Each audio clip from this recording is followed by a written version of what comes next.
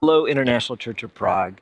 We're continuing our series entitled Reimage, where we're examining what it means to be conformed to the likeness of Jesus Christ. God's plan and purpose for your life and my life is to make us more and more like Him. We are to reflect His attributes, His character in every aspect of our life. And that's a beautiful plan that He has for us. But some of it is pretty difficult. And today we're looking at one of the most difficult aspects of God's attributes that we're called to reflect. We're going to examine what it means to reflect the patience of God. So how are you at waiting? Do you wrestle being impatient? Does frustration over the timing of people or circumstances lead you to anger often? Well, behind me is the clock tower here at Jiří Podobrad. It's an enormous clock, and I see it every single day. It's as soon as you walk out of our building and look to the left, it's right there. And it's a constant reminder of how much of my life, my energy, and my emotions are controlled to a large degree by time. There are moments when time seems to just drag on and on, like when a new set of restrictions are imposed in order to fight COVID. On the other hand, there are seasons where time just seems to fly, like how quickly our grandchildren are growing up. My guess is that all of us wrestle with waiting. It's uncomfortable. It's annoying. Our culture is increasing in speed. People have become addicted to instant gratification. And perhaps a positive impact of COVID is that it has forced some people, including myself, to try to slow down, at least in some certain areas. But the truth is, waiting is hard. In fact, to be human is to battle regularly with impatience. We know it's a battle because to give in to impatience leads quickly to anger. As followers of Jesus, we are called to reflect the patience of God. We are both to wait on Him and His timing personally, and we are to reflect His patience towards others. The way that He is patient towards you and I is the patience we're supposed to share with others. Remember what I told you a few weeks ago. If we knew what God knows, we would always want what God wants. That's a truth that I learned from Pastor Rick Ferguson many years ago. But I've discovered that I needed to add something else to it, because it wasn't enough to desire God's knowledge and God's plan. I had to do something more. And this is what I've added to it. What I've added is, and we would wait for God's timing. So if we knew what God knows, we would always want what God wants, and we would wait for God's timing. God often feels slow, but in fact, His timing is always perfect.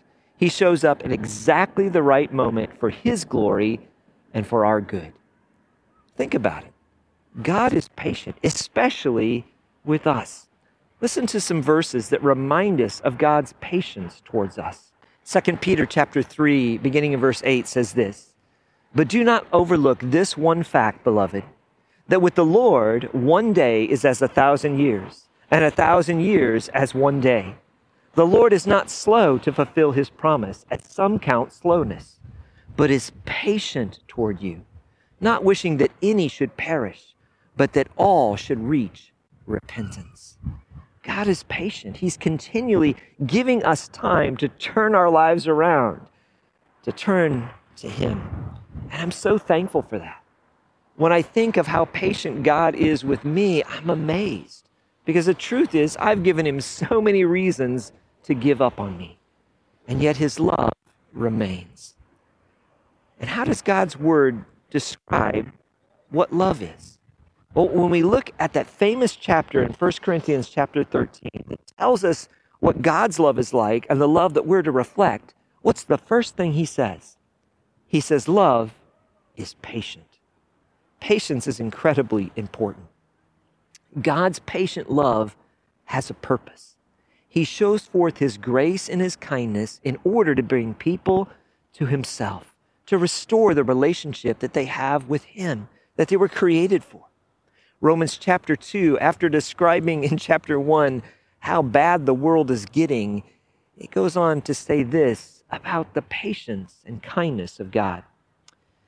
Do you presume on the riches of his kindness and forbearance and patience, not knowing that God's kindness is meant to lead you to repentance? But because of your hard and impenitent heart, you are storing up wrath for yourself on the day of wrath, when God's righteous judgment will be revealed. If that's God's strategy in bringing us to himself, then as we are image bearers, as we're reflecting his likeness, we must show patient love towards others as well, just as Jesus has shown it towards us. So what does that look like? How are we to wait on God and then reflect God's patience outwardly towards others? Well, let me give you a few steps that I hope will be helpful. Number one, to wait on God is to trust that he is working for our good. That is so important. Isaiah 64:4 puts it this way. In fact, this is going to be the theme of our message. From of old, no one has heard, no eye has seen a God besides you, who acts for those who wait for him. You meet him who joyfully works righteousness, those who remember you in your ways. That's an incredible promise. And it gives us some we're going to look at from that passage. We're actually going to start at the end and work our way back towards the front of it. The first step is to remember God in all his ways. That means that we look back at what God has already done. That's what gives us confidence for today. His faithfulness in the past secures our present and our future. The second step is this. He promises to meet those who joyfully work, or is how we're putting it in this series, those who joyfully reflect his righteousness, his character. So what we're to do in step 2 is to engage our life in joyfully serving him. Ask God to show you how he desires you to serve him and to love others today, and then joyfully obey. It's joyful because we are doing the work for God himself and not for ourselves or not for the praise of others. It is a labor of love that we're doing for God. Isn't that beautiful? That God receives the work that we do as an expression of our hearts, of our love. And when we work in that way, it is filled with joy. The third step, the one that's so hard, is to wait for his timing and his resources. God acts for those who wait for him in ways that no ear has heard or eye has seen. The truth is, God likes to surprise us when we truly wait for him, and he does so in very good ways. Ways that show his greatness, his glory, and accomplish our ultimate good. Ways times we would have never, ever thought of. So we're to wait for him. But that's so difficult. It's hard for all of us to wait. I want you to think, though, about why. Why does God ask us? No, actually, let me rephrase that. Why does God command us to wait for him? I think this is part of it. It is only in waiting that we come to really know him and love him for who he is and not just for what he does. You see, waiting has a way of purifying us. It is in waiting that faith proves that it is based on love and not just a self-centered pursuit of what we want. God invites us to pursue him, and he has already pursued us. The promise of the scripture is that if we seek him with all that we are, if we seek God's face, that we'll meet him. We'll come into a relationship with him through faith in Jesus Christ. So if we want to see God's face, if we really want to have a life united with him, then we need to repent of our own reliance on ourselves and be dependent completely on God. And that opens up the door to God's grace being poured out upon us. Then we're free to seek God with all that we are and to delight in him. That's the secret. God has us wait so that we'll discover something greater, a deeper delight. That's why the psalmist says this in Psalm 37, verse 4. Delight yourself in the Lord, and he will give you the desires of your heart. Commit your way to the Lord. Trust in him, and he will act. He will bring forth your righteousness as the light and your justice as the noonday. Be still before the Lord and wait patiently for him.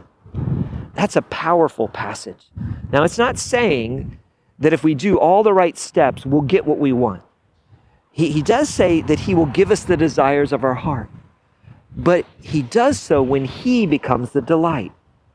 That means that as we delight in him, God transforms our desires to give us a hunger for that which really satisfies, that which aligns with his plan and purpose, and that which will meet the deepest longing of our heart. The second thing that we see from that passage is to wait on God, we must delight in his person, not just his blessings. So let me ask you this question. Is God himself your delight? Not just the answers to the problems that you have, not just the needs that you're facing, but God himself, is he your delight? I was reminded how important this is many years ago when I was in Indonesia on the island of Ambon. And it was a very difficult time. There was active fighting. It was a war zone that was happening. I was watching a group of children who had been driven out of their village during the night because of attacks. Their village had been bombed and burned. Some of them had lost parents. They'd lost loved ones. They'd lost their home. Everything that made life normal to them was gone. And they were sitting underneath the eave of a roof of a warehouse in the rain. They were all lined up along the building, and they were singing a song, and it was incredibly beautiful.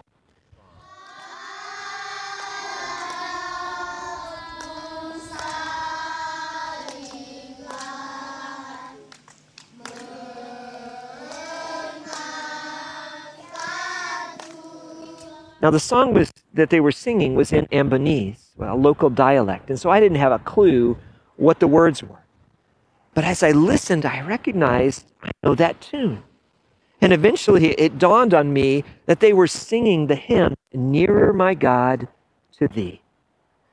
Somehow in the midst of that, they had discovered that even though they had lost everything, they still had God. When we discover that God is all we have, when we realize that, then we find out he's all we really need, and he's what we desired most to begin with. Living a life about God means learning to wait for his presence, not just his blessings. And that is really hard. The truth is, I don't like to wait. We live in an instant society. Fast food, instant information, everything's on demand. The Boston Globe reported a study that sought to determine how long internet users were willing to wait for a page to load before abandoning it. The answer? Users began to bail after a 2-second wait time for a web page to load. After 5 seconds, 25% of the users had left the page and went on to something else. After 10 seconds, the number rose to 50%. It's evidence that we do not like to wait. Sometimes our prayers go like this: Lord, give me patience, but do it now, please. God calls us to wait on him. And the scriptures time and time again remind us to wait on the Lord. Why is it so difficult? And why does God have us wait so often? Well, I hope this will help. Understand this, that waiting is the exercise of our faith. Faith without waiting is not faith. It is instant gratification, or in the words of the scripture, how it puts it, it is living by sight.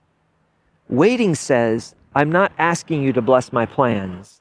I want you, and I want what you have designed for my life. The problem with instant gratification, where we expect things right away, is that it causes us to forget God.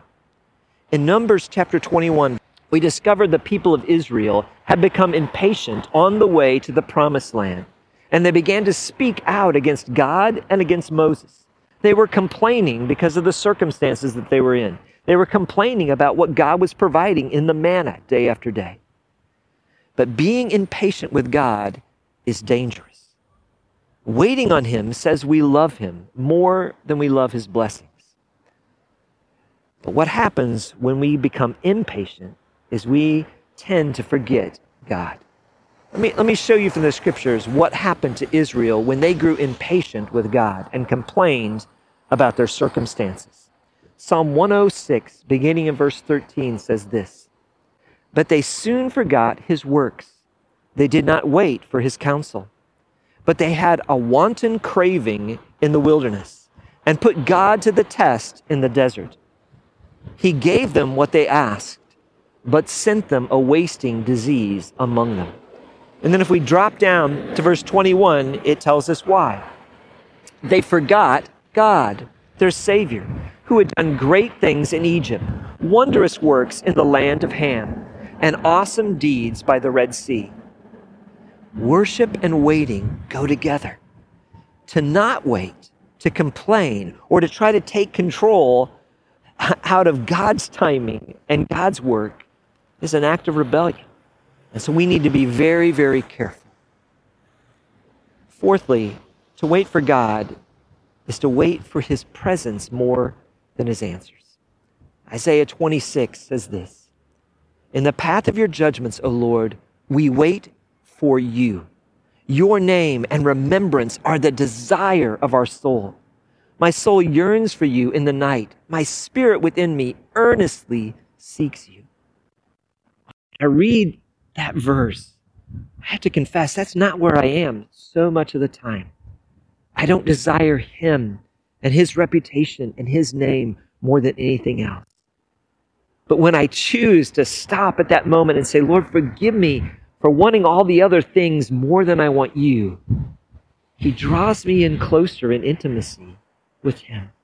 And that's a blessing that is incredible. I want you to think about it in this way. When you think about your waiting, the attitude that we have towards it is so important. Are we waiting impatiently in traffic for the people ahead of us to move? Or is our waiting more like waiting in an airport lobby for a friend that we haven't seen for a long time? The attitude of our heart is incredibly different. When we wait for a friend, there's an anticipated joy that builds up moment by moment. And so that when they walk out of that gate, our hearts overflow with joy. That's what God is inviting us into. He's inviting us to have incredible intimacy with him. And he uses waiting to make that desire stronger in our hearts. Let me show you the words from the Old Testament real briefly that are used, that when we put them together, it shows us a picture of what God has in mind when he allows us to go through seasons of waiting. The word most often translated as wait, in the sense of waiting on the Lord, in Hebrew is kovah. And it means something interesting. It means to bind together. It's similar to the twisting together of cords or strands in making a rope. They're woven together. And it means to look for patiently. The second most frequently used, translated wait, is yakal, and it means to hope expectantly. The third word translated wait is damam, and it means to be dumb, to grow silent, or to be still, like we read about in the Psalms. The fourth word for waiting is hakah, and it means to long for. So let's begin to put that together. To wait on God has three aspects. It has three goals. First of all, to become interwoven, united with this person. That's what it means to delight in him. Secondly, it means to expect his presence, to expect God to show up in your life and in your circumstances. And then thirdly, it means to listen for him to speak. But to do that, there are some requirements. The first one is being still. Psalm 37:7 says, "Be still before the Lord and wait patiently for him."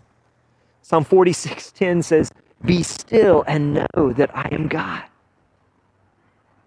What is this stillness? Is it simply to stop moving, or is it something deeper? I believe what it is that we need to come to the point where we quiet our minds, we slow down our bodies, and remove the distractions that draw us away from Jesus. That's what being still is. It means to rest in him and to stop working so hard and being so anxious about our circumstances and trying to take control, but to simply rest in his presence. When we are still with him, it's easier then to hear him speak than if we're constantly busy going back and forth and trying to do things in our own power. We're to listen for his voice, and then we're to trust him in each and every situation, problem, and in every blessing. And then we follow that up with action. We are to obey the Spirit promptly, following him where he leads us, and turning the outcomes over to him.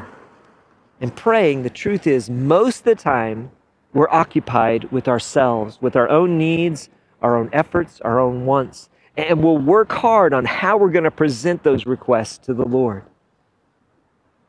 But in waiting upon God and being still, our first thoughts are about him, about who he is and what he wants.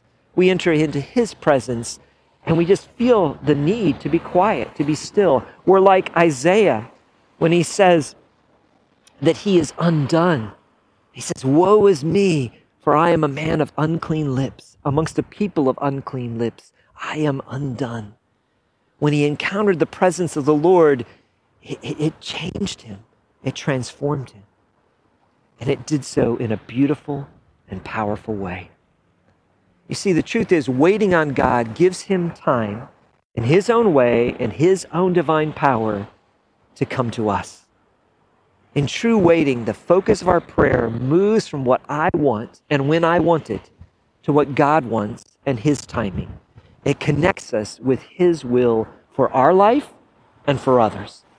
So let me encourage you as a practical step. Before you pray, bow quietly before God just to remember who he is, to recognize him, to think about him, dwell and be still in his presence. And then begin to express your concerns and your heart out before the Lord.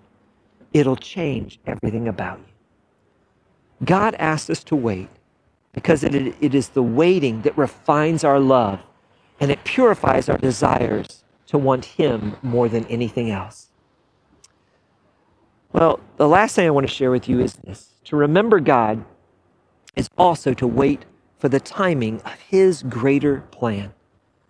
Waiting is that expression of faith in God's future grace. Waiting is faith in action. It is trusting God's timing and resources rather than our own. The best way I know to help this strike home is to think about the people that we see in the scripture who are the heroes of the faith, and think about what defined that heroic act of their faith was waiting. Noah waited 120 years until it began to rain. Abraham waited 99 years before the promised son Isaac was born.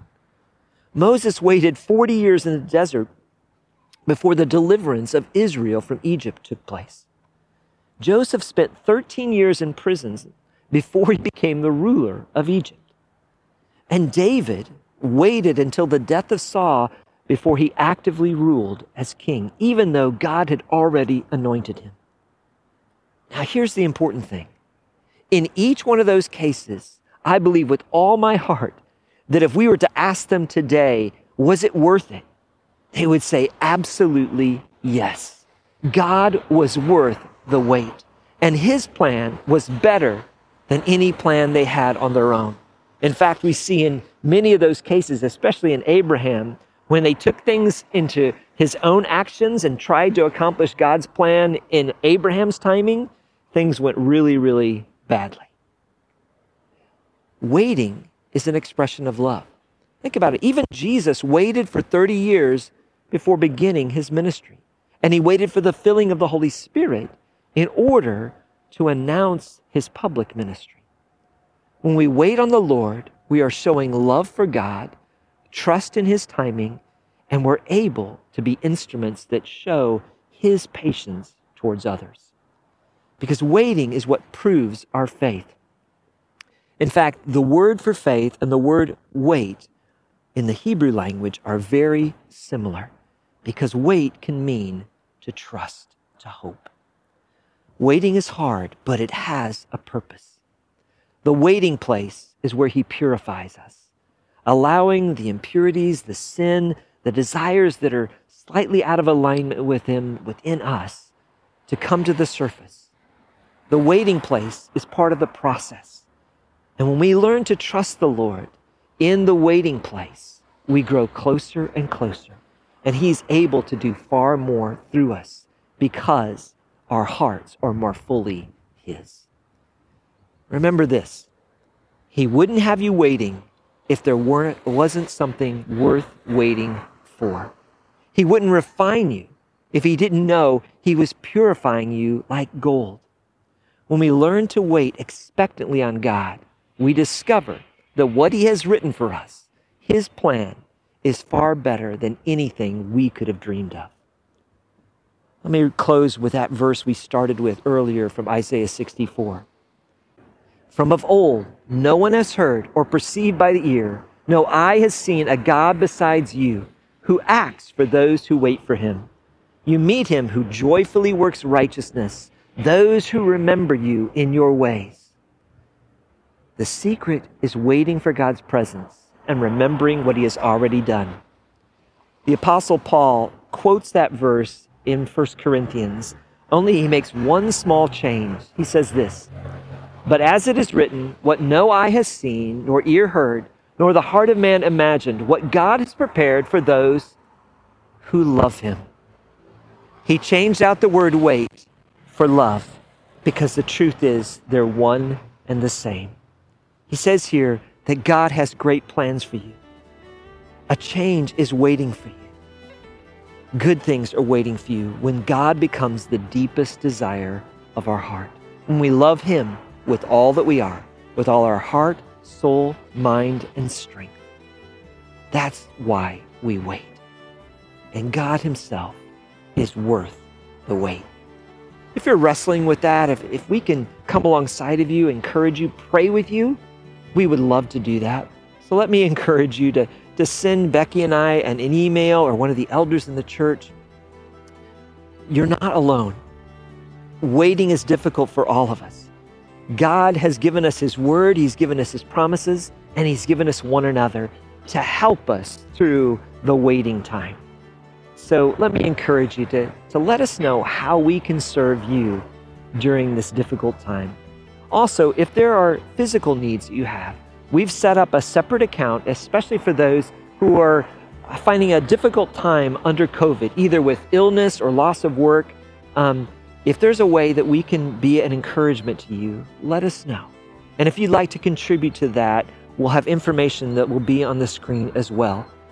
Thank you so much for joining today. Our prayer is that God will show himself to you in this season in a way where when you look back, you'll go, that was a hard time.